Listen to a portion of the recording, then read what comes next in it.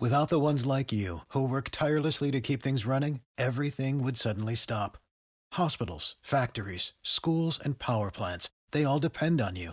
No matter the weather, emergency, or time of day, you're the ones who get it done. At Grainger, we're here for you with professional-grade industrial supplies. Count on real-time product availability and fast delivery. Call, click Grainger.com, or just stop by. Grainger, for the ones who get it done. Hey guys, if you would like to watch a video of wives getting caught cheating on camera, go to the YouTube link in description. Viewer discretion advised. My wife cheated on me during quarantine. I feel that I have to give a bit of context leading up to the cheating. If not for you, for me, as writing is very therapeutic for me and I need more trauma therapy than I've ever needed in my life. Please bear with me. I know this is long. My goal here is not to drag my wife's name in the mud and point all of the fingers at her. I'm going to try to keep this as balanced as I can by owning my mistakes while just giving the facts of her actions instead of who I feel she is as a person. I hate this because as I write this out I feel like I deserve all of the blame, and in some cases I do, but there are two sides to every story. I have a 14-year-old daughter from a previous marriage that ended in disaster. Long story short, my ex-wife was not a good person and I needed to protect my daughter's safety. I got 100% custody and the mom skipped out by moving from Texas to a European country. Despite the trauma to myself and my daughter, who was 4 years old at the time, I fought to keep some sort of connection between the two. I set up virtual dates either by phone or video when that became more accessible. She hasn't always been present for our daughter, but it wasn't like her two other sons from two previous relationships where there has been zero contact for 12 and 16 years respectively. Needless to say, I was happy to be moving on with my life. It took me about 3 years, but I found what I felt was a tremendous woman who could potentially fill in as a mother to my daughter.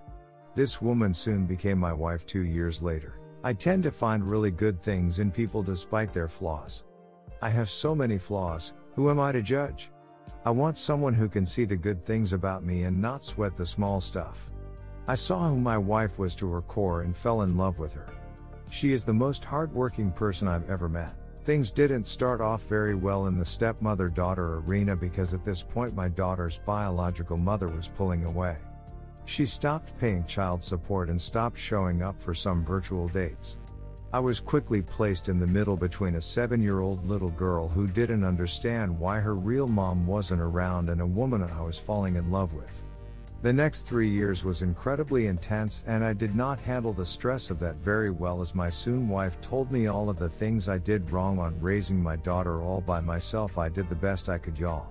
Over the next couple of years in this new relationship, my father lost his wife to lung cancer, my stepmother who was like a mother to me, and my father who got diagnosed with emphysema. He lost his house and I had him move in with me. So, at this point, it's me, my new wife, our newborn baby son that we just had, and my daughter from a previous marriage. I handle my stress in two ways.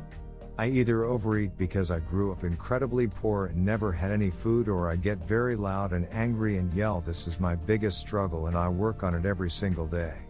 There have been days where I was angry all of the time because not only was I placed in the middle between my new wife and daughter, but my wife and father, who isn't very easy to live with.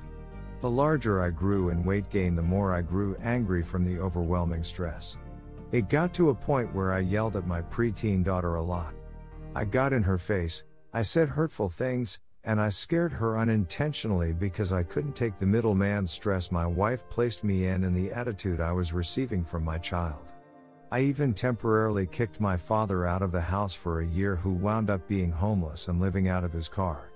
I was afraid every single day that I'd find him dead in his car because he had no place to go and slept in the parking lot to our apartment in the winter. More recently, things have been rocky with my wife for years, and at this point, we now have a 2-year-old son and found out she was pregnant with our youngest son. We started seeing a marriage counselor and have been going to therapy solo as well. Just before Christmas 2019, we were under a great deal of stress. Things were still bad between her and I. We barely had time for the last 3 years, maybe 30 times in that time period. Despite the stress, I felt the therapy was helping and my anger was well managed but wasn't completely disappeared. Around this time, our youngest son contracted the flu and couldn't stop throwing up. We had to hospitalize him, and he wasn't discharged until nearly midnight on Christmas Eve day. To top it off, my wife got the flu and so did I while sleeping on a tiny uncomfortable hospital couch. My mother-in-law was also in town, who I absolutely loathe, and she got sick. Tensions were high, and despite everything going on, my wife found ways to push every button that I had when we got home. She kept telling me that she couldn't rely on me to take care of our son, despite me telling her to go home and rest since she was sick, as I continued to sleep in the hospital next to our little boy who had just turned 2. I confronted her about her accusations, and she showed no remorse for it and continued to push those buttons. I had a car seat next to my feet where I was standing, and I picked it up and threw it on the opposite side of the house in frustration, away from my wife. I had no idea, but my mother-in-law was laying on the couch by where it landed, and despite how I felt about her, I felt horrible for what I did. I then had to put up with my mill telling me that I needed to be on medication. I was on medication, and act as if I was the only one at fault here. I wasn't. Privately, I got my wife to admit her actions that led to the argument. But when it came to her mother, she refused to stand up for me as the mill berated me. And with my mill, it was a case of the pot calling the kettle black to the extreme. The whole situation was really bad, but this incident was a turning point for my anger. For the last 7 months, my anger has been mostly controlled. I was truly becoming a strong father figure and a loving husband. I was able to fully open up to my therapist about my past that I had repressed, and discovered that I had an entire childhood of estimul and physical abuse. I've been sodomized by a family member, I was arped by kids down the street from my grandparents' house, and I was molested by a guy at a motel where we lived. I also recalled that I was physically abused by a babysitter for a while, and I was even abused by my mother. This is why I've been so angry, and I was making a huge breakthrough in my life. I was so proud to share my progress and self-discoveries with my wife. My wife and I have been working from home during the quarantine, and as you can imagine, the tensions have been high. For the last couple of months or so, she's been spending a lot of time away from the house. Anywhere from up to 4 or 5 days in a week. She's either going to work out with our daycare provider, who she is friends with, or going out with coworkers. I felt that the space between us was a good thing since we've been cooped up for so long. I felt my marriage was getting back on track. We even started to have a little more time after some heart-to-heart talks about how my weight and her weight had impacted the pleasure for her. It really all made sense, because her whole life she's never been a very estimul person due to her own estimul traumas. I was feeling so good that I was even writing a self-help article to share my discoveries with others so I could help anyone who needed it. Over the last couple of weeks, I started to grow suspicious of my wife's outings. A lot of things didn't add up. She started tucking her phone away when I walked by her, which she never did, and the conversations between us just felt different.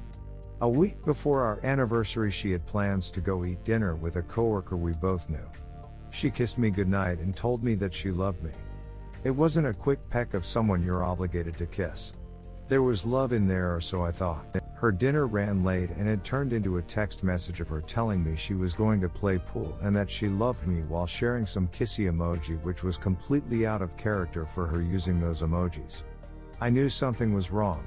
It now turned to 12:30 a.m. when she should have been home around 9-10 p.m. and I still hadn't heard from her. I had put both our sons to bed, and I sat up waiting for her, extremely concerned because she did not return any of my text. I was able to log into her Google account and ping her device to see if she was in a location that would raise concerns, like being in an accident or broken down. She was in a town 40 miles away from our house, far from where she said she was supposed to be. I got in my car and drove over there to see if I could find her car. I arrived at 1 a.m. and was able to locate her car parked in front of a house I did not recognize. It was around this time that my daughter texted me asking where I was. I don't know what it was about the conversation with her, but I felt she knew more than what she was saying. I kept telling her I was looking for her mother because I was worried, and it wasn't like her to be gone so long. My daughter kept trying to convince me that she was all right and she's probably just hanging out at her friend's house. The more we talked, the more I grew suspicious that my daughter was holding back. Because of this, I pretended to be more panicked than I really was at that moment. I told her I was going to call the cops because I was afraid that maybe she was kidnapped or got into an accident or something, even though I was standing behind her vehicle. I paced behind my wife's car for roughly an hour and it was now 2 a.m. She still hadn't come out. Her car used to have an issue where if you opened the car door the car alarm would go off. I opened the door and I remembered that we had gotten that fixed. No alarm went off. My hope was she would come out and I wouldn't have to knock on a stranger's door to see if my wife was there. I desperately didn't want to go to anyone's house.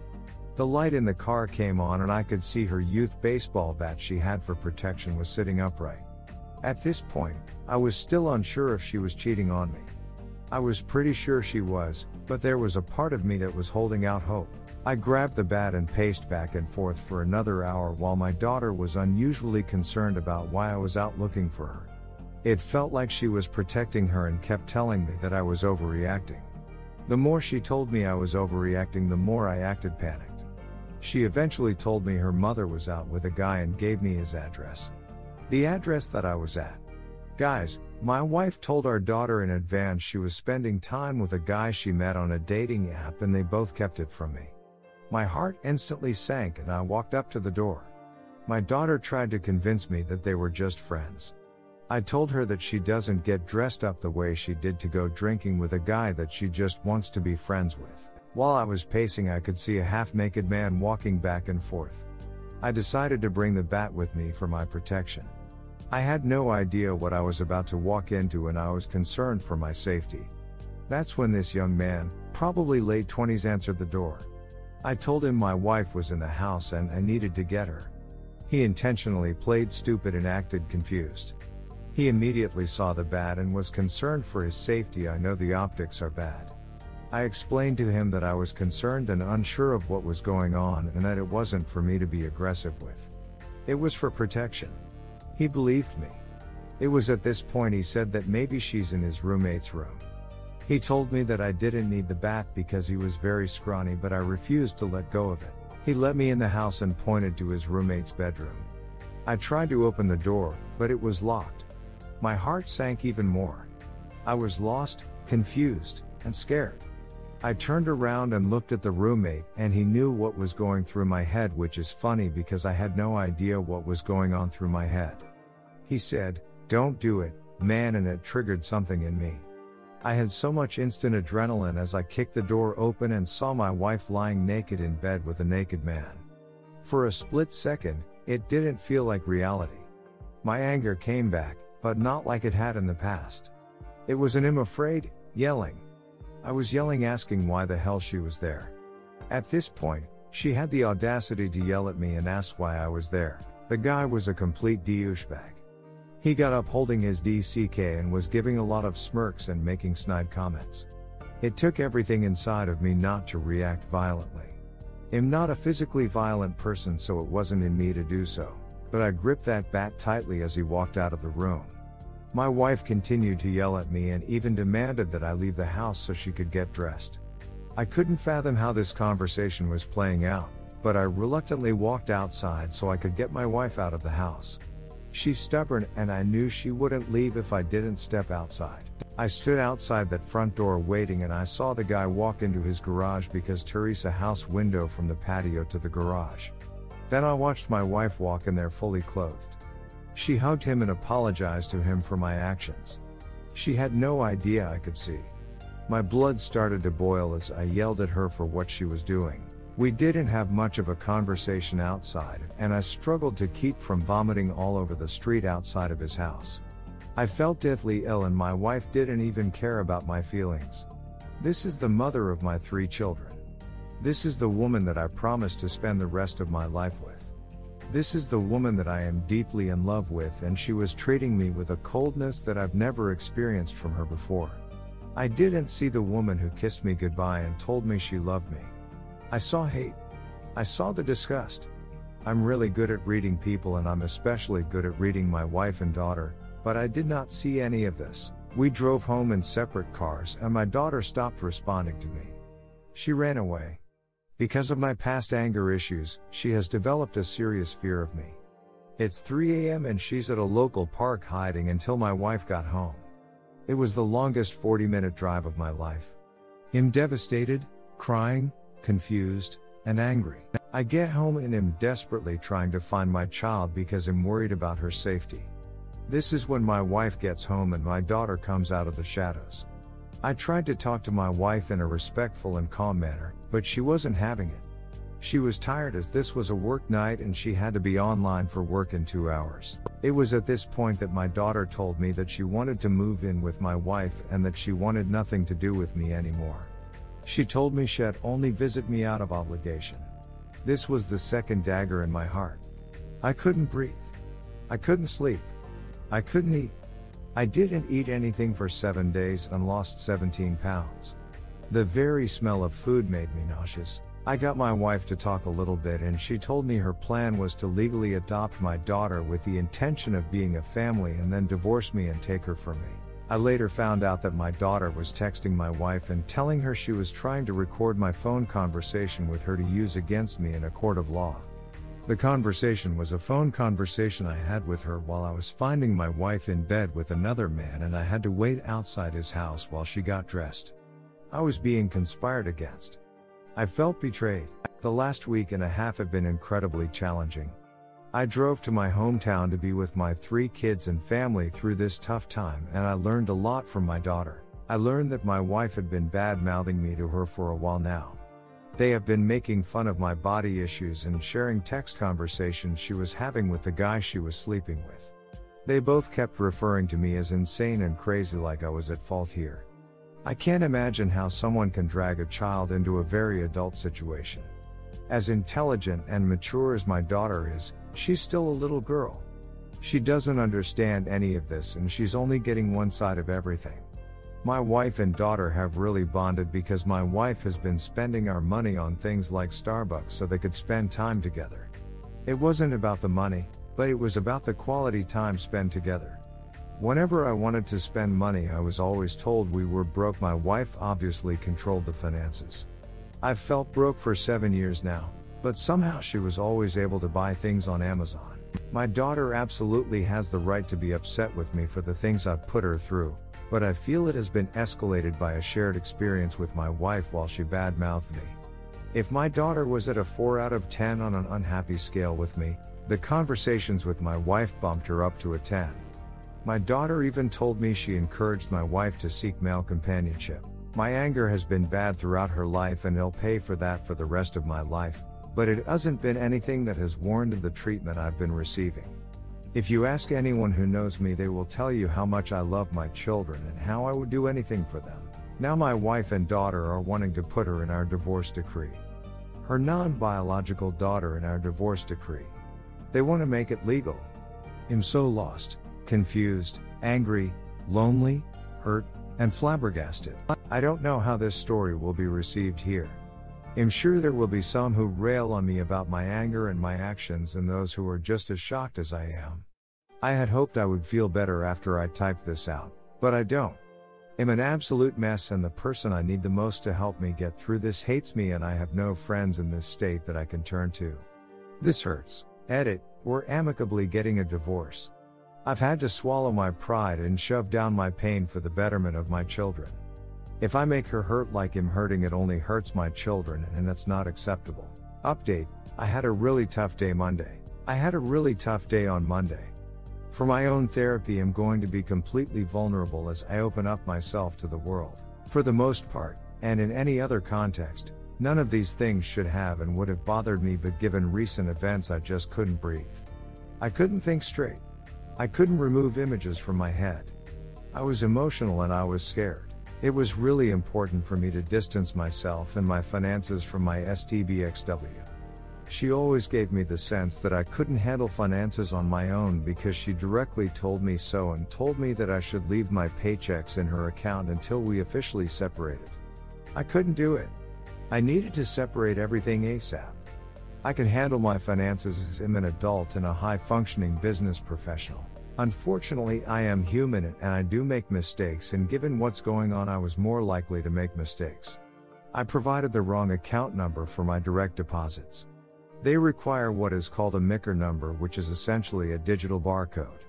I provided my actual account number, which rejected all of my money. I'm now waiting on paper checks and my house payment is late.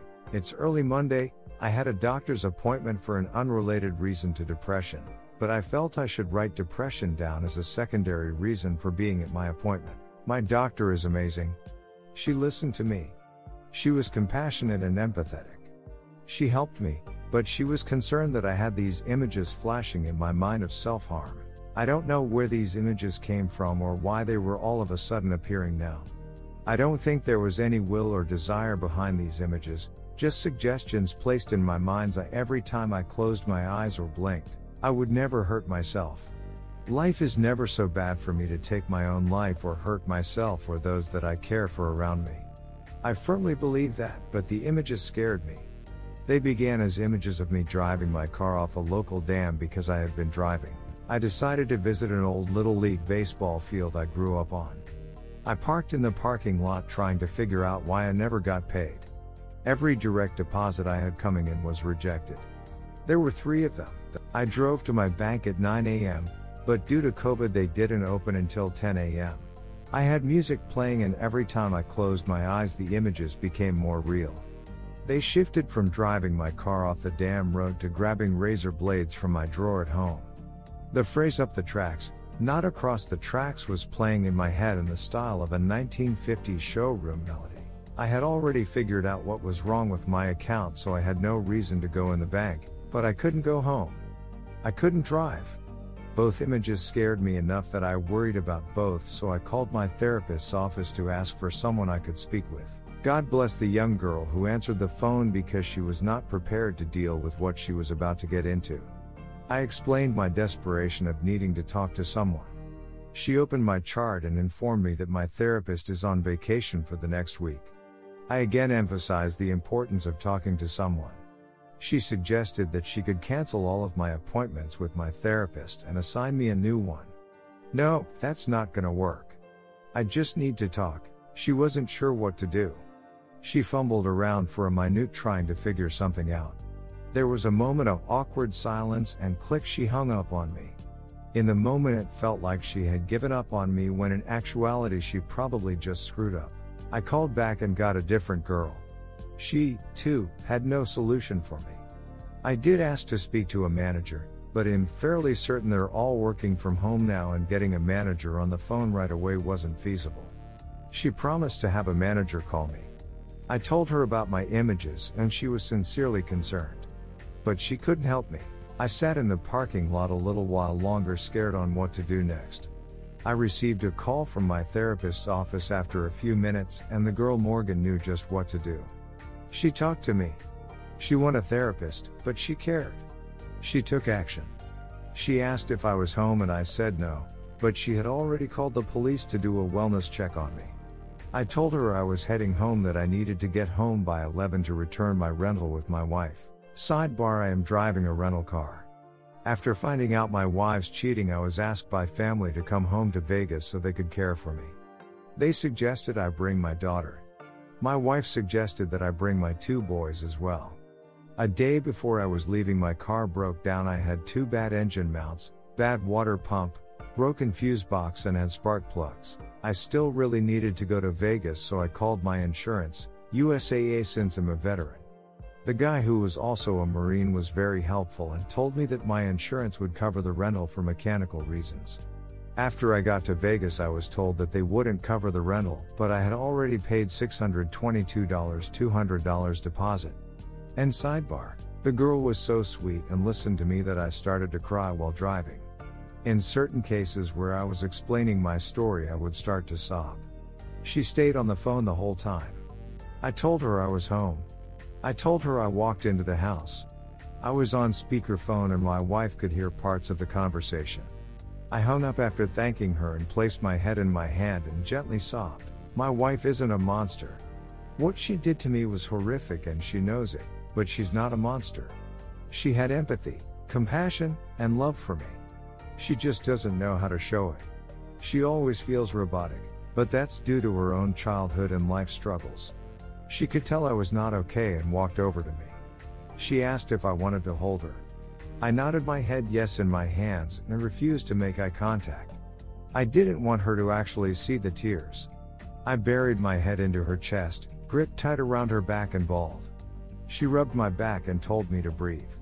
I cried harder. I appreciate her willingness to console me, but it felt robotic. It didn't fill the void in my chest where my heart used to be. It wasn't helping. Then there was a loud knock on the door. She asked what that was and I said it was the police. She was confused. She asked why they were there and I said they were there for me. She was worried. She went to answer the door and they explained in a little more detail why they were there. The two officers came into my bedroom. They were incredible. The female officer that was doing most of the talking instantly related to my daughter and my story. Her father committed suicide in prison. She talked about the void she has in her heart because of it. The male officer saw my USMC leg tattoo. He was a Marine. He started talking to me like a Marine. It helped. But they were dispatched to someone else and the man shook my hand and the woman hugged me. They cared and it felt good. But they were gone and my robotic wife sat down at her computer to go back to work as if nothing happened. I couldn't be there anymore. I said that over and over quietly to myself but loud enough for my wife to hear it. I can't be here. I can't be here. I got in my car and my wife didn't chase after me. I was crushed. I got down the street and she called and couldn't answer. She texted, "If you don't answer, I'm calling the cops to come find you." I didn't respond. She called again 2 more times and I couldn't answer. She continued to text me without a response. "Okay, I'm calling them 12:18 p.m. She called me again at 12:29 p.m. "They are going to call you 12:32 p.m. The female officer that I spoke to before called me 6 times between 12:32 and 12:36. I couldn't answer. She even texted me. I was scared of these images in my head and I did want to be somewhere safe. I drove to the police station and parked in the parking lot. I threw on some sad music and opened up Facebook and scrolled through 7 years of love and our family growth. I watched as my family turned from just me and my daughter into a family of 3, then into a family of 4 and finally into a family of 5. I absolutely love my family but I couldn't answer the phone. Another officer kept calling from a blocked number. I did answer but I wasn't very forthcoming with what was going on. I eventually hung up on him. I needed to get away. My family and I took our first family vacation up the Pacific Northwest last August into Vancouver, Canada. I got on the freeway and started to drive that way, but couldn't do it. I turned around and started to head toward another city that was meaningful for my wife and I. I couldn't do it either. While driving I had a flash of a Catholic church in my head. I'm not religious, but I knew there would be someone I could talk to. I needed to talk to someone who wasn't a friend. Who wasn't a relative. I sat in the pew of this beautiful church. I had a moment just for me. It was peaceful and relaxing. It quieted the images in my head while I sat there. I could breathe a little better. Eventually I started to look around and no one was coming to check on me. It wasn't like you see in the movies. The wife texted me again and called. "I can't help you if you don't talk to me." I went to the administration office and asked for a priest or a confession booth or something. The nice woman said that there was only one priest today and he was out to an emergency. She said there would be 2 priests tomorrow and asked if I wanted to make an appointment. I politely said no and walked away. It was almost 2:45 p.m. and I knew my wife had an appointment for the dentist at 3 p.m. I got on the freeway and decided to head to that city I mentioned before. At this point my family had been notified about my absence and started to call me and text, pleading for me to answer. I couldn't. I got into the slow lane because I couldn't continue to drive. Miraculously my wife drove right by me on the freeway on the way to her appointment. I needed to be close to her so I followed her. I parked in the parking lot of the dentist office. I needed to see how worried she was. I needed her to feel the same level of anxiety that I felt the night I couldn't find her while she was cheating, but it didn't feel right. I couldn't sit there and stare at her car from the corner of the parking lot, so I drove back to the church. I sat in the same spot again in the pew and the priest showed up. He pulled me into a room to talk and I shared with him my story. At this point my entire family is freaking out, but I had to talk to this priest. I told him everything. He was also very compassionate. He explained that none of this was my fault. That I don't need to think about self-harm. Please answer your phone or come talk to me. 4:24 p.m. Why are you ignoring me? 4:36 p.m. In getting to the end of my story with the priest and Hess giving really good life advice, and I look at my phone again that's sitting on my lap. The wife texted me again. We need to take the rental back. This is what you're concerned with now? The priest saw me breaking down and said he couldn't let me leave. He was mandated to call the police. We agreed he could call them. They showed up and I shared my story with the two officers.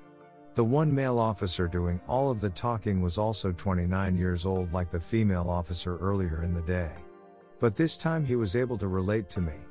He was also a Marine and he had gone through almost identically the things I'm going through. I got these cops for a reason. Before they arrived, I finally called my wife and let her know that I was okay. I told her I was going away for a while and she needed to come pick up the rental. She grabbed a mutual friend and came up. She told all of my family that I was alright. The moment I saw her in the same car as our friend, I broke down. She stepped out of the car and I could not face her, physically. I physically could not have my chest face her direction. I couldn't have her see me like this. Both our friend and my wife stood in the parking lot and the cops stopped them from walking up to me as I slid my body behind a pillar and wept.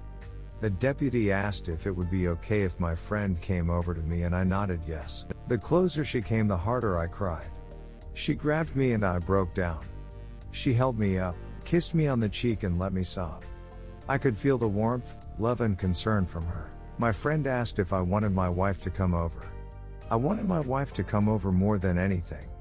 I've absolutely killed myself to be a better person for her and I want her in my life. I wanted to fix all of the things I've done wrong and I can't. It's over. I nodded that I wanted her to come over, but I still struggled with facing her.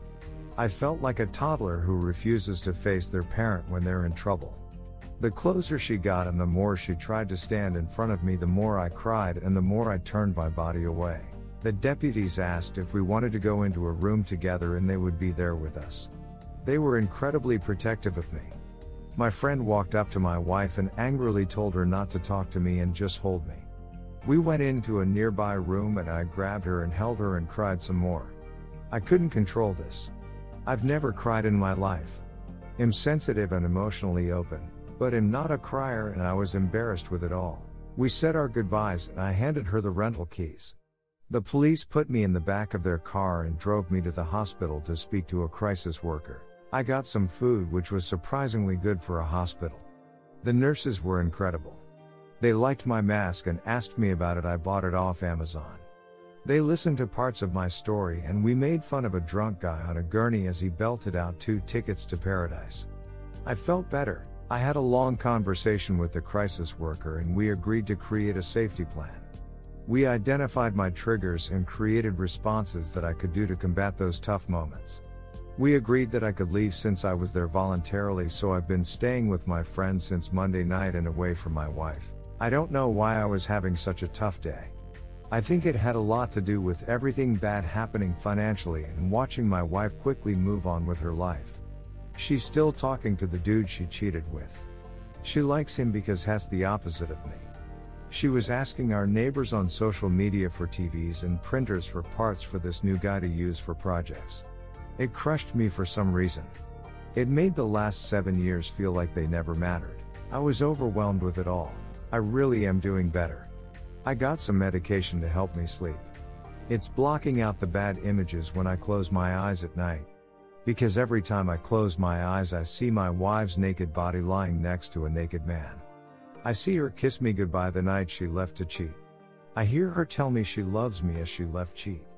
I see the text telling me she was going to go play pool with a girlfriend that we both knew. I see the disgust, anger and hatred in her body when I caught her cheating. I needed to not feel her anger and hatred. I needed her to feel what I felt. Updated saga: my wife got arrested. I'm not even really sure where to start this part of the story. I was really upset with my wife over the weekend last weekend. She had requested PTO off of work on Thursday, Friday and the following Monday to spend with our sons. She spent very little time with them on Thursday and decided to go camping on Friday with some friends for the entire weekend. She had promised to come home Sunday to spend time with them. Side note, Her and I process our thoughts and feelings way differently. She needed the entire weekend alone to process because that's how her brain works. I write, well, she didn't come home Sunday. The situation was very identical to the night she cheated on me. She went off-roading with some friends and drank too much, so it was not safe for her to drive home, so she stayed wherever she stayed. On Monday she returned around 11 a.m. and we went outside to talk away from our children. She was an absolute mess. Crying and apologizing. She kept telling me how she messed up for not coming home. She was feeling a tremendous amount of remorse for how the relationship ended and the things she said and done both to me and behind my back. That humble pie lasted about an hour. To help with my healing process, I needed to redecorate the bedroom. She hasn't been here much for 3 weeks and she won't be staying in this house, so I needed to make changes to help heal. I removed all of her photographs from the walls. I moved her work computer desk a few feet away so I could actually have my nightstands back where they belong. I bought an essential oil diffuser. Don't judge me, jerks. I like that asset lol. I bought this really badass moon lamp and a globe of the constellations. I moved her cat tree to the living room and took all of her belongings and respectfully either placed them in the garage or in the closet, and I got the carpets in the house steam cleaned. It was a fresh beginning for me and I was actually feeling really good, aside from feeling angry about some stuff I found out she was saying behind my back and her not coming home as promised. It's been a consistent distancing show for her with our children for the last 4 months. She was upset that I asked her if she would go to stay with a mutual friend when she had to work from home. She said she needed her computer desk because of how complex her job is and working out of a laptop does not work. She was upset I moved her desk and thought I had ripped out all connections. I didn't, I just slide the desk over. She was upset with the conversation I had with my daughter after I found out about all the horrible things she said behind my back. I felt like at bringing my daughter into it. No need to chastise me for it. I was angry and felt I needed to defend myself. I did my best to accommodate her because, as she noted, she does still live here and I'm not wanting to rock the boat and make anything amicable actually harder on me. I just want her gone, and she was approved to move into an apartment in 1 week next Wednesday. She decided she wanted to treat me perfectly normal as if we were still happy and married. This made me feel extremely uncomfortable, especially since we hadn't talked about this, so I had a hard time reacting normally with her. She even asked me, "So, do you plan on making anything for dinner? Or do we have to fend for ourselves?" I was kind of offended by this comment. She had already fed our children, so the only person that needed to eat was her and I. She was asking me to cook her dinner like I normally would. I told her no, that I wouldn't be making dinner because I had plans to leave that night. She asked me when I was leaving. I told her 9:30 p.m. She told me that it was pretty late to be going out on a work night. I didn't mention this to her, but I felt that was a pretty hypocritical comment given that she didn't come home until I went to go get her at 3 a.m. while she cheated on me on a work night. I could tell by her questioning that she was hurt that it appeared I was moving on. I know deep down she feels it would be easier for her if I just felt miserable and stayed alone while she got to do whatever she wanted. I'm not going to live like that. She mentioned that she was planning on sleeping on the couch so that we could keep our distance since we tend to fight a lot now. I told her that was preferable. But she mentioned that since I was going to be out, that there was no sense in leaving the bed empty. I said that was fine if she wanted to sleep in it that night. I told her I'd be home after midnight and be exhausted since I only got 2 hours of sleep the night before and I would be drinking a little. I told her I would roll into bed as well when I got home and pass out immediately. It only takes me 15 seconds to fall asleep anyway. This you can be jealous about lol.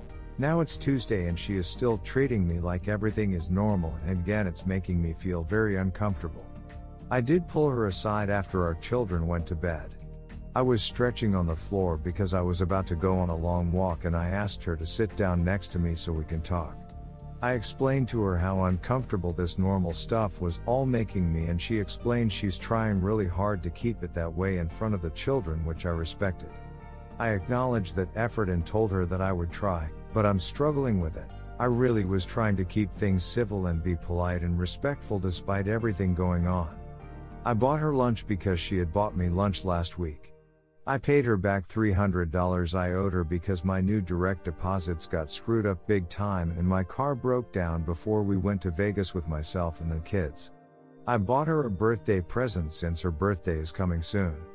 It is a picture from that says best mom ever, and it was going to have the children in it and be a gift from them, not from me. I even picked up stuff from the grocery store when she asked because it was for the children. I even picked up her favorite pizza. It's just the normal conversations I'm struggling with. Being around her is hard because despite it all I still absolutely love this woman. I care for her deeply. We've been through so much together and it's just taking me a little longer to reconcile those feelings. But don't get me wrong, I am 100% done with this relationship. I'll never forget what she did to me and my daughter. It's just really hard to explain why she does these things to people through text. She's this simple yet complicated thing that does things without even realizing why. I went on my walk and returned and jumped in the shower. She walked by the shower to use the restroom and I had a sense that she was getting ready for bed since she works early in the morning. I popped my head out of the shower and said, "Hey, I'd really like to talk about this when I get out." I tend to take long showers when I'm stressed and she falls asleep quickly. So I wanted to make sure she knew I needed to talk. It backfired. She got really upset with me for some reason and walked over to the shower. She was confused about what I meant by my comment and became really rude. I tried to explain through the shower that I wanted to discuss the bed situation that we talked about the night before. She said some things and I asked, "Why are you being such a BTCH?" To which she responded, "You're being an asshole. I don't want to talk to you while you're in the shower." I told her fine and to wait until I got out and we could talk. I get out of the shower and she's laying on her side of the bed. She began acting as if there was no problem with us sharing a bed, and that if I was feeling so uncomfortable then maybe I should be the one to sleep on the couch. She told me this in a real DCK way a few times. I told her I wasn't suggesting that we couldn't share the bed or that she would have to sleep on the couch. I just wanted to talk, but she was being a complete BTCH to me.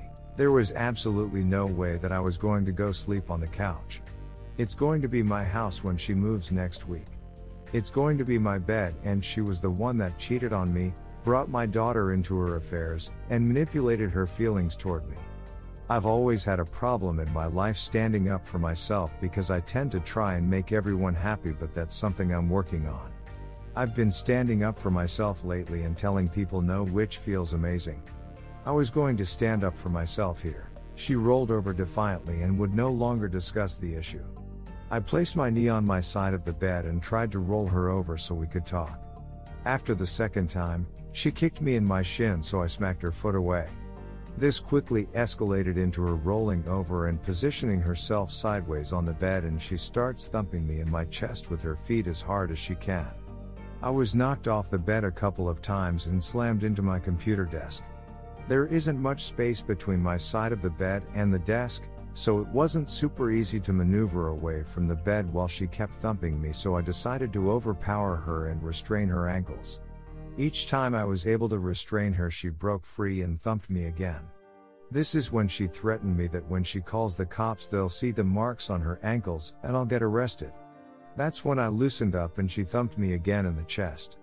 I tried to restrain, but through the violent movements my hands landed by her private regions and she said I was molesting her. I let go and started to walk toward the foot of the bed to get away from her, but had to restrain her ankles again before being struck. She was trying to kick me again, so I pulled her off to the foot of the bed, not completely off the bed. Her leg was a little bent backward, so I stopped pulling while she fixed it. I wasn't trying to hurt her at all. She got up in my face and started shouting again, and I don't know if I said something or if it was the adrenaline inside of her, but she open hand slapped me as hard as she could, then followed up with close fist punch. I got back in her face and threatened her to do it again, but she backed down. This is when our son woke up and came into our room. She told me, "Look what you did. Now your son is seeing all of this." Which pissed me off. I turned around to grab my son and escort him to his room, and I grabbed my dad who was sleeping and asked him to watch the boys and keep them in the room because the cops were on their way as I heard her dial 911. The cops arrived and one cop asked me my story while two others went in and asked for hers. They assessed both of our stories and looked at the damage to my chest and face and the bruising on her ankles. They determined that my injuries were more severe and she was the aggressor. They asked me what I wanted them to do and I said she needs to be arrested. I'm not lying to y'all when I say that when I heard the handcuffs slap on from the other room that my heart ducking sank. Yes, the cheating was horrible. The manipulation of my daughter was horrible. Physically abusing me this night and all of the other nights she's done it is and was horrible. But this is still my wife. I still love her. That's not just something that goes away because of the drama in our lives that we cause. I worked so ducking hard to fix our marriage, which meant I needed to be extremely vulnerable, and in the process of being vulnerable and learning more about myself I started to feel more bonded with her. It's hard to explain why that is, but it's what I was feeling. It's like she has been calling out my issues for years and I was finally starting to realize what my issues were and I was getting better, so I was appreciative of that. I fought every urge to tell the cops to stop arresting her, but I couldn't. I'm tired of her walking all over me. I'm tired of her physically and emotionally and psychologically abusing me. So she was arrested on felony domestic violence. Because of the severity of the situation, the bail was bumped from $5,000 to $50,000. I somehow fell asleep around 12:30 a.m. and I received a collect call at 1:17 a.m. from my wife, but it went to voicemail. I also received a call from the bondswoman and a text from her which I didn't see until the next morning. When I heard my wife say her name in the collect call, I could hear how ducking sad she was. Some of you reading this may think I'm weak, and that's okay. Maybe I am, but I don't think so. I'm well aware of who I am. But hearing her in that situation broke me. I called the jail, but for obvious reasons, they wouldn't let me talk to her. Plus she was in isolation for COVID precautions.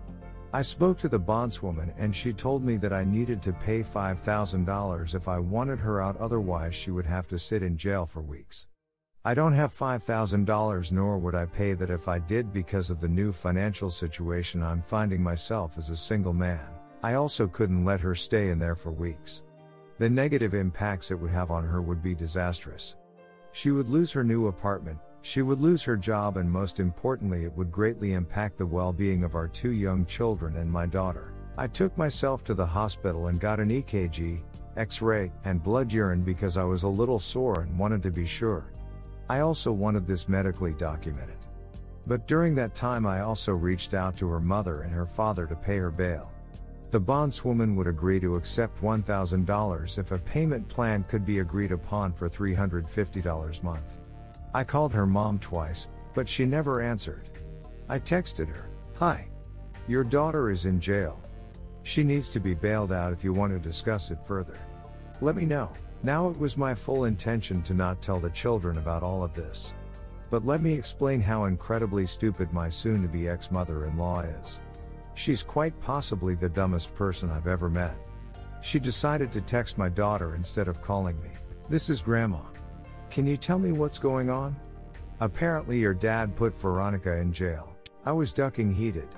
I was so heated, but I needed to stay calm. At this point, for health reasons, because I didn't want to have my heart explode from the ungodly amount of stress. So I texted her, "Thanks a lot for bringing my daughter into the situation. We were gonna try to keep the kids away from this.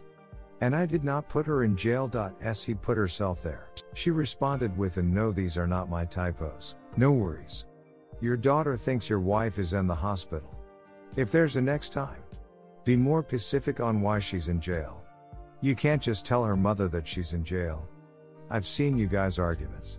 So I'm sorry if I assumed the worst." Essentially, I told her I don't owe her anything and to duck off. And no, my daughter didn't think my wife was in the hospital. She knew I was. I also spoke to my father-in-law, who rallied the troops and got the $1,000 for my wife to be bailed out. The unfortunate part is a state law requires an in-state person to co-sign the bail for the additional $4,000. And that had to be me. Sidebar: it will be in the divorce decree that I will not be responsible for this debt. This is already agreed upon.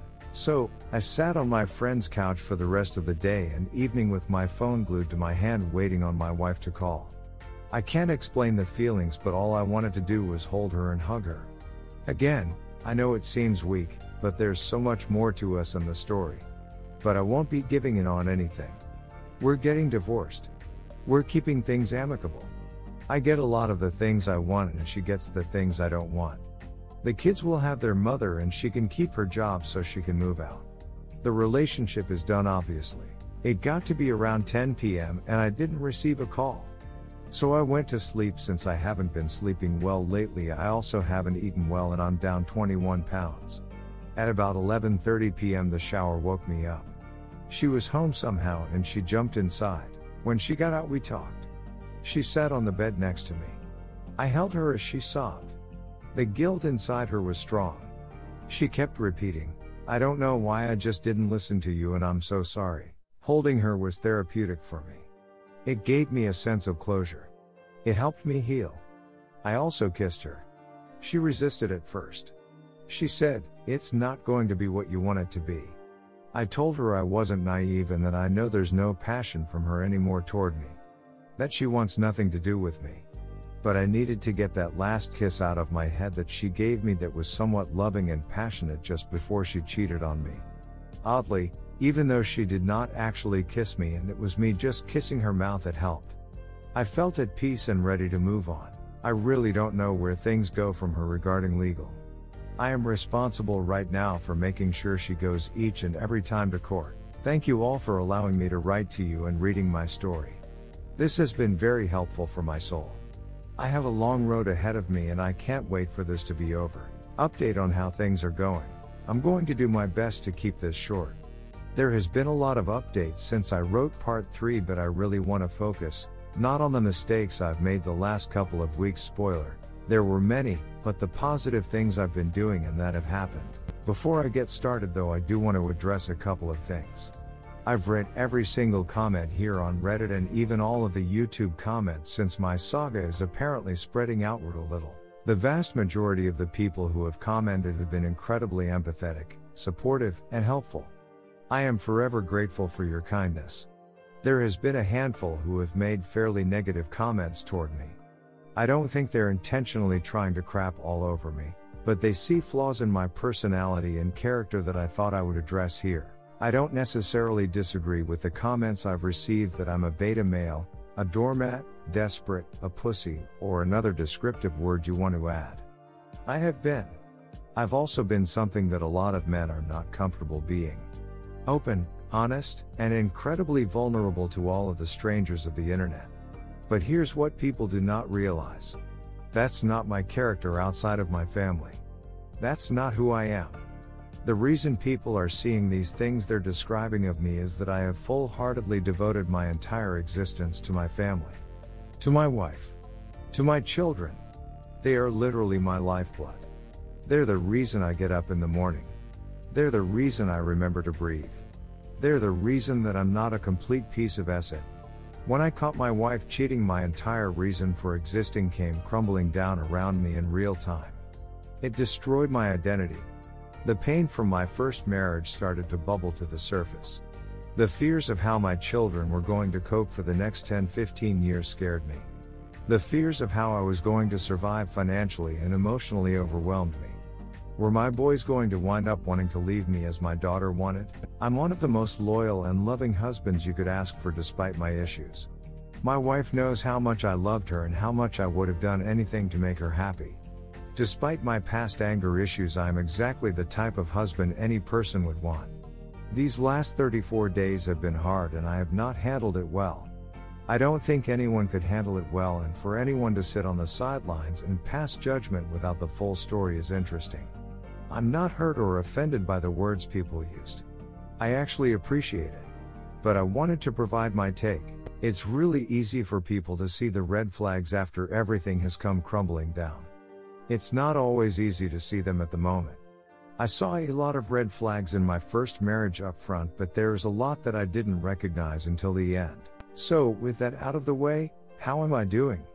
I think, considering everything, I'm doing alright. My stomach has been completely wrecked. My body will not allow me to eat more than one meal a day. I try to make them small meals throughout the day, but it's not happening. I get sick and start to vomit if I try to eat when my body isn't ready. I also paid for a 6-month membership to CrossFit. I've always loved CrossFit from before I entered this relationship, and I want to get back to my origins. I was to get back down to 220 pounds for my body type. This is very thin. As of today, I am officially down 30 pounds exactly in 34 days. 17 of those pounds came in the first 7 days because I physically couldn't eat a single thing. Divorce diets are real, y'all. I'm now 81 pounds away from my goal. I've already achieved 1/4 my goal and it feels pretty good. It's my birthday today and I turned 40. My body is absolutely upset with me for all of this activity lol. I've been seeing the chiropractor and icing the hell out of my body. My wife moved out of the house last week. One of the toughest things I've been noticing is that since I was such a loyal and loving husband that I'm finding it very hard to not be supportive of her. I've been playing some mind games with her and I really don't think it's fair, even though she's played some mind games with me. I'm constantly having bad days where I just want to make sure she suffers emotionally like I am. I bought a self-help book called Attachments that I'm really enjoying reading. It's really helping me see what type of person I am and what type of person I can become. Someone from Reddit also recommended I pick up After the Tears, which I'm considering. It looks fascinating and almost feels as if it was written precisely for me. I've also been hiking. I bought some hiking boots and y'all, when I tell you that I found a hammock I can take hiking with me and it has a sloth logo on it. I freaking love sloths. I have joined some dating apps and before you say anything. I know. I'm really just looking for a friend. My emotions have been so confusing it's been hard to protect myself and I've been ghosted on all 3 of my dates. It almost sent me into another spiral on Sunday so I had to do some serious re-evaluating. I am dead set on just friends. Not FWB or anything like that. Just friends. I just want someone to connect with. Someone who actually values me for who I am and the thoughts and feelings that I have. Something I never got from my wife in 7 years. A woman asked me out last night through one of the apps. She seemed sweet, but I was really proud of myself when I told her that I wanted to wait a couple of weeks and get to know her more as friends before we do anything like that, which is the exact opposite I did with the other 3 dates. I even created a hard pass list where I will not get involved in a friendship with someone if they hit too many red flags. Even writing this, I know that it's still all a really bad idea, but I feel like this is something I need to do. Maybe in a year or 2, I will wish I did it differently, but for now, this is what I feel I need. It's felt really good to have people to talk to. Also, I wanted to address a lot of the comments about my daughter that people have made. This actually has bothered me. While I understand it, I do not like it. I want people to realize that this is still a child who was pulled into a very adult situation and she made some poor decisions. But I'm really happy to report that my relationship with my daughter is getting a lot better. She's showing a lot more affection toward me and understanding. We're growing again as a father and a daughter and I am so incredibly proud of who she is as a person. She's so ducking smart, beautiful, and mature that sometimes you just forget that she's only 14. We've had a lot of heart-to-heart talks and she really sees where I'm coming from. She understands the pain that I'm going through and she's been showing me empathy for the first time in a long time. I've had numerous bad days since all of this happened and my daughter will sit next to me, ask me if I'm alright, and ask me if I would like a hug. I can't begin to tell you how much progress this is, guys. Please do me a favor and leave all negative comments about my daughter out of the comments section. I do know that I have brought her into a very public discussion, but she doesn't deserve your ire. She was a little girl who has been bullied every single year in elementary school because we had lived in a rich, preppy district and she didn't grow up with these kids. She's been physically attacked numerous times and the one person she was supposed to be able to go to for safety and support was her dad, and he couldn't control his own anger issues. She developed a distrust for men and I don't blame her. She also lost her biological mother when she had abandoned her and she really bonded with my STBXW. A little girl needs her mother and I'm glad, out of all of this, I was able to find one that she loves. If I did anything right out of all of this, it was that. Also, my STBXW has really taken ownership of all of her BLLS. She has admitted that everything, and I mean everything she has done was wrong. I wish I could go into enough detail for you guys to understand where she's coming from. There are some serious issues there that I won't go into that has caused her to act this way, and I hope she's able to find happiness one day. And finally, I want to let you all know that my anger issues have greatly improved. They've actually improved over the last 7 months, but since everything has happened I have felt less stressed. I've known for a while this relationship was ending and the stress from knowing has been removed, and it just feels better.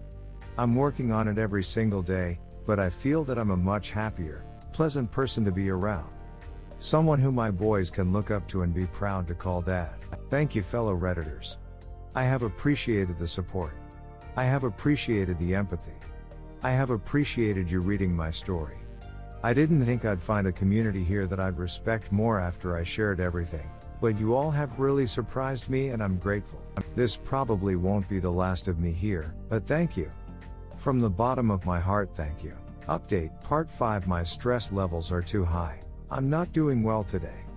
I'll try to keep this short, but I'm not doing well. I can't help but absolutely hate my SDBXW and lash out at absolutely everything she says or does. I can't help but feel my stomach acid boiling when I know she's spending time with the guy she cheated with. She absolutely deserves all 100% of what I give her. But even when I say or do things that are justified, I feel sick to my stomach with anxiety for the rest of the day. For clarification, I've started drawing boundaries. I'm struggling with how I feel about it, but I know it's necessary. Things with my daughter have been getting a lot better. I can even see her start to pull away a tiny bit from my SDBXW. She still loves her and sees her as a mother figure though, which is fine. I did figure though that she'd not want to spend as much time with her as she originally planned. She would have to sleep on the couch of a small apartment and she likes her own space, typical teenager, and her brothers are loud, which gives her anxiety. One difficult thing with my daughter recently is that she wants to legally change her name. She said she has never felt a connection with her name and her friends started calling her by a name she prefers much better. The thing is, I chose her name very specifically. I love her name. Both her first and middle names play off each other very well. Also, I just found out that I will most likely be getting laid off of work. This is hitting me the hardest. My SDBXW and I work for the same company, we never have to interact. I got to keep the house since I make more, but going from 2 incomes down to 1, then maybe down to 0 is stressing me out. I know I shouldn't worry about what ifs because I may get to keep my job and I worried about nothing, but it's absolutely impossible not to worry right now. The ex and I have not met with the mediator for our divorce yet next week, and if I lose my job, then who's to say she doesn't work harder to get more out of the divorce, including time with the kids. Her job is pretty safe, but mine may most likely get sacked. Where's the cosmic balance where the cheating spouse is the one whose life gets flipped upside down? Why do I have to continue to be the proverbial punching bag? I'm an applications business analyst for a hospital and I always thought my job was pretty safe until COVID happened. I was going to retire here. Today is also the first day I won't have my boys for a couple of days. They officially start staying over at their mom's house. We're doing a 2-2-3 schedule since they're young. I know I'll get used to having an empty, quiet house, but right now I don't like it. I don't want it. I want my crazies. I want to see my youngest grab his baseball bat as soon as I sit down and ask for me to throw him a ball so he can whack it. I want to see my oldest boy grab all of his blankets from his room and wrap himself up and roll around on the floor yelling, "I'm a burrito." And finally, I don't know how people do it. I don't know how people are okay being by themselves. I was alone, lonely the last 3 years of my marriage, which is a different kind of being alone, but I so very much want someone I can connect with. Someone I can be attracted to and who is attracted to me. Why does the time to heal have to start on D-Day? I've had 30 different days where I felt things were over. I've been working on myself very hard. I've been taking care of my health and working out a lot, and I feel great and just want someone to connect with in person. One of the hardest things to be when going through a toxic marriage divorce is being a strong empath. It sucks. Updated story of wife cheating and life after. Hey folks, it's been over a year now since I've posted an update and didn't think that I would post an update because honestly, who cares about my life, right? I didn't think my story was any different than any other story people have shared. However, I've noticed that I'm still getting a lot of messages from people giving me their condolences and asking for updates. What I found very interesting through all of these comments I've received on Reddit and as a purveyor of social media news, is that so many different people can have different reactions and thoughts. Not only about me and my SDBXW, but even my daughter. Some of the comments were even a bit extreme. We all read so many stories every day about so many different events, and I've always wondered what the reality in those stories was and how it differed from people's opinions who never lived it. It's been weird to experience people thinking they know my life better than I do. Have I made mistakes? Absolutely, and I'll continue to make them, but I always do my best to learn from those mistakes, just as I try to be as honest to myself and the people listening to my story. I've been accused of exaggerating or lying my whole life, and I understand why. I'm too detailed, I'm too descriptive. The way my brain works, when I experience a traumatic event, I become a completely different person. The whole universe literally slows down for me, and I'm able to see everything and remember most everything down to the minute details. There was a similar situation for me in the Marines when I was attacked by a Marine and his wife, and I was telling my story to my staff sergeant, and he called me a liar while everyone else absolutely loved the story. But I digress. I promise to give you my truth to the best of my ability, and if you don't buy it or don't like it, that's okay. Just a disclaimer, if you're new to my stories, I'm a writer. Not in the sense that I am a published author or anything, but I tell long stories.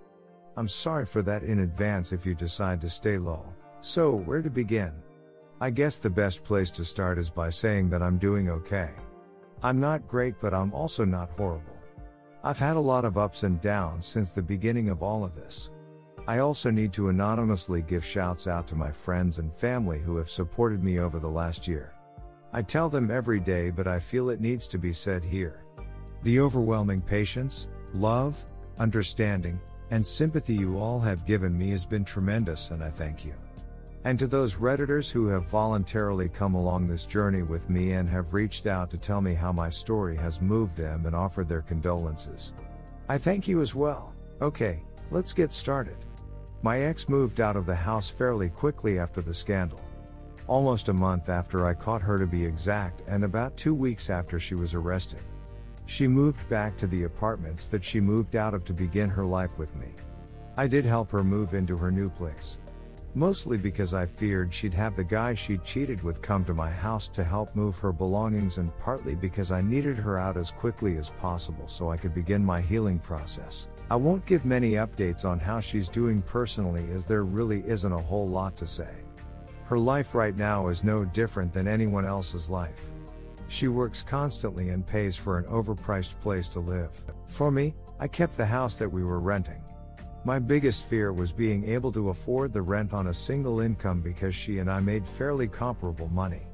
But to my surprise, I was shocked that not only was I able to cover all of my bills, but I had spending money to do things, which was awesome and weird and uncomfortable because we had been so tight with money for so long. I've learned that part of it was because I no longer had her debts. Part of it was because I reorganized my debts, and the last part was because I've learned that she was bad at managing money. This next part is very important in my story, and I hope I help some of those who need it. I had been spending a lot of time with my therapist after the cheating. He was a relatively new therapist for me, and the first guy therapist I ever had. As a man, we're taught that society doesn't care about our feelings. I think Chris Rock said it best. Women, children, and dogs are the only things loved unconditionally. Men are only loved on the condition that they provide. As a result, men have 3 times higher suicide rates. Not many people ask us how we're doing, and if we do share how we're actually doing, the people don't care. That's why most of us just say, "I'm alright." That's why I decided to go with a male therapist. My therapist before him suggested I would do better with a male, and that made me feel so uncomfortable. I've always picked women therapists because I felt that I could safely be vulnerable with them, but it never really did the trick for me. It almost felt like the female therapists, at least the ones I had, didn't know how to deal with a guy who was being that level of honest with their emotions. I learned that this opportunity with him forced me out of my comfort zone, and that's the only time we see real change in ourselves, is when we step outside of that bubble. I was so fortunate because he was such a damn good therapist.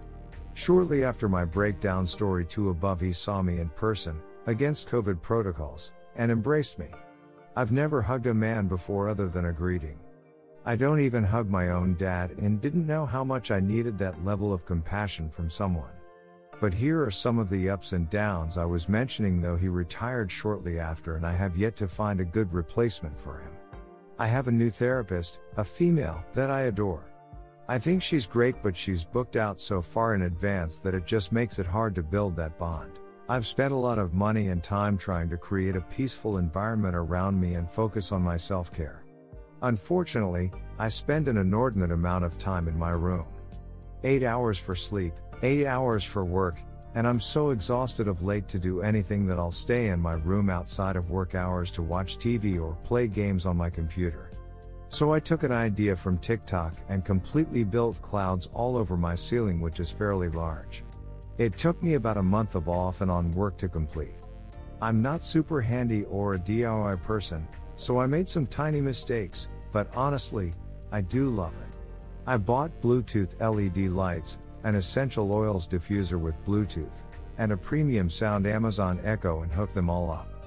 I tell it to rain and the LED lights mimic lightning, the speakers play thunder, which hit pretty hard with the premium sound, and I found some oil that smells like rain that the diffuser uses. I also bought a 50 Amazon Fire Stick TV for my meditation.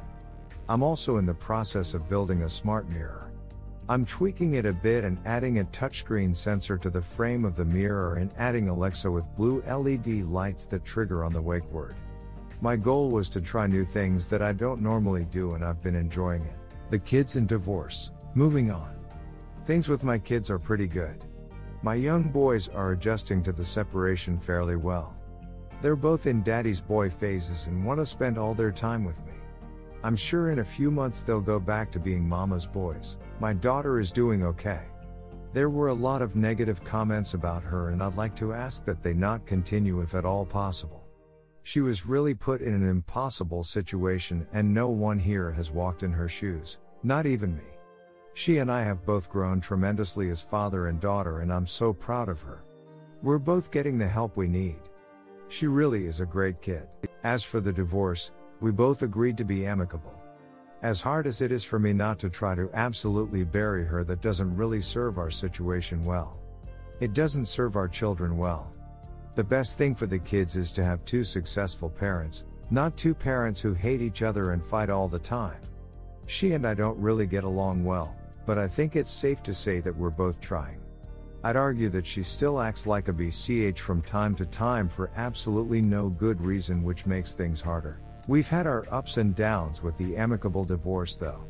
We decided to split the costs 50-50, but she was getting to a point where she wasn't wanting to pay for a while, so that process took a while to get started. Once we started going to our meditator appointments and started paying, we moved right along. But then she got upset about some really stupid stuff and placed the entire thing on hold and threatened to take me to court because I didn't want to take her to Disneyland with tickets that I had purchased with an accident settlement I had while we were together. The kids, July heat in California, all the walking, 2 adults who don't get along. None of that sounded like it was going to be a good situation, so I went with the kids and my father. She was so upset that she wouldn't even talk about what her concerns were and just put the divorce on hold for months with no word. Once we finally got to talking again and agreed to move forward, our legal assistant abruptly died from a brain aneurysm. We got a new legal assistant who took over her caseload, and the divorce should be final any day now. The final paperwork was sent to the courts, and once we receive the paperwork in the mail, signed by the judge, then it's official. Dating. I had, against the advice of just about everyone, joined a dating app. I needed to have someone to talk to, someone to flirt with, and who knows someone that actually enjoys my company. As you can probably guess, it hasn't gone well.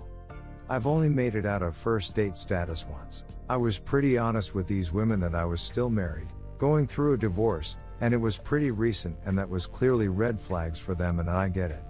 But what they didn't get was that despite those issues, I'm still the same person they enjoyed talking to and agreed to meet up with. I guess they just felt they didn't want any of that potential drama, and that's fine. One thing I've been told by a couple of women that really hurt was that they fear they'd have to raise my kids if they were to get involved with me and have to deal with the baby mama drama. I've been a father for 17 years and I've never once needed anyone to raise my children. That's when I met this woman. She had liked my profile first, and when I pulled up hers, she was absolutely freaking gorgeous. She was fit, she was a marathon runner, she was sweet, kind, everything. Facebook dating lets you know if you have mutual friends with a person, and we had 3. It turned out that we actually had the same childhood friends, and that made everything between her and me so easy. She asked our friends about me and I did the same, and they all raved about us to the other. It was an instant connection. She knew all the perfect things to say to me, which made sense because she was a social worker. She did so in a way that I pulled all my walls down and for the first time in my life felt so freaking special and cared for. She works at one of the hospitals I worked for, and after a few days of talking, she asked if I'd bring her coffee so we could meet, and I agreed. She paid for the coffee, I picked it up and brought it to her. We talked in my car for about 20 minutes and then she asked if I wanted to kiss her. When I say she was gorgeous, I mean she was gorgeous, so I said yes. Things were going so well between us that we were planning trips together. She got accepted to run the Chicago Marathon, so we booked flights together and really enjoyed one another's company. Then something changed. Her father got sick with cancer again and her whole personality changed. I could feel her pulling away a little bit at a time. One night she and I were supposed to spend time together, but she never responded to my text. She said she took a nap on the couch, but I could tell there was something off, and I asked to speak to her on the phone and she said no. I asked if I could come over to see her and she said no. She essentially broke up with me through text and refused to ever see me again. All of the stuff that I had left at her place is probably still there or in the trash. She wouldn't let me grab anything and we haven't seen each other since. She decided, obviously, not to go to Chicago with me and asked if I'd switch her flight tickets to a different seat for her so she could go with one of her girlfriends. Hold times are like 1-2 hours long for a line, so I told her I didn't feel comfortable doing that, but she should have the ability to make the changes no problem. Apparently, that pissed her off as she didn't say another word. I got an email later that day that some changes were made to the flight and haven't heard from her since. She had talked a lot about how bipolar her sister was and her dad's anger issues. As I reflect on it all, I almost wonder if she's bipolar and has anger issues. My job. So, I've been going through all of this trauma from my SDBXW, the divorce being halted, the ex-girlfriend dogging me, and then I found out that I was being laid off of work in August. This was the 3rd round of layoffs for my company, and I had felt I was pretty safe because our team was the only team that was allowed to hire because we had so much work that needed to be done, and for my particular job I was the sole person providing support for 50,000 employees. But even I wasn't safe from the layoffs. They made me train my replacement and gave me a severance. This was a job that I loved and a company that I absolutely loved working for, but it was boring. There wasn't much work for me to do, despite being the sole support for the whole system. As long as the system was working as it should, no support was ever needed. I was bored but content and loyal. When they say some doors close so others can open, they mean it. I started looking for a new job and I landed one at a phenomenal company that's literally a golden ticket on my resume. I doubled my salary and have been able to truly work on my self-care. I bought a new bicycle for trail rides and just bought a 2021 Subaru WRX STI. My dream car. Volunteer work. In other efforts to do new things, I signed up my oldest son earlier this year to play t-ball and I coached his team. I absolutely love baseball and I was quite the stud as a young man playing, so I was excited to coach for my first time. I absolutely loved it and I got such a great reception from the kids and their parents. I signed up again for next year and my youngest son will be playing his first year. When I say he's excited, I mean he's super excited. He even busts open the door when I'm going to the bathroom to ask me if I'll coach him next year, lol. One of the moms even asked me out, although I didn't really feel a connection.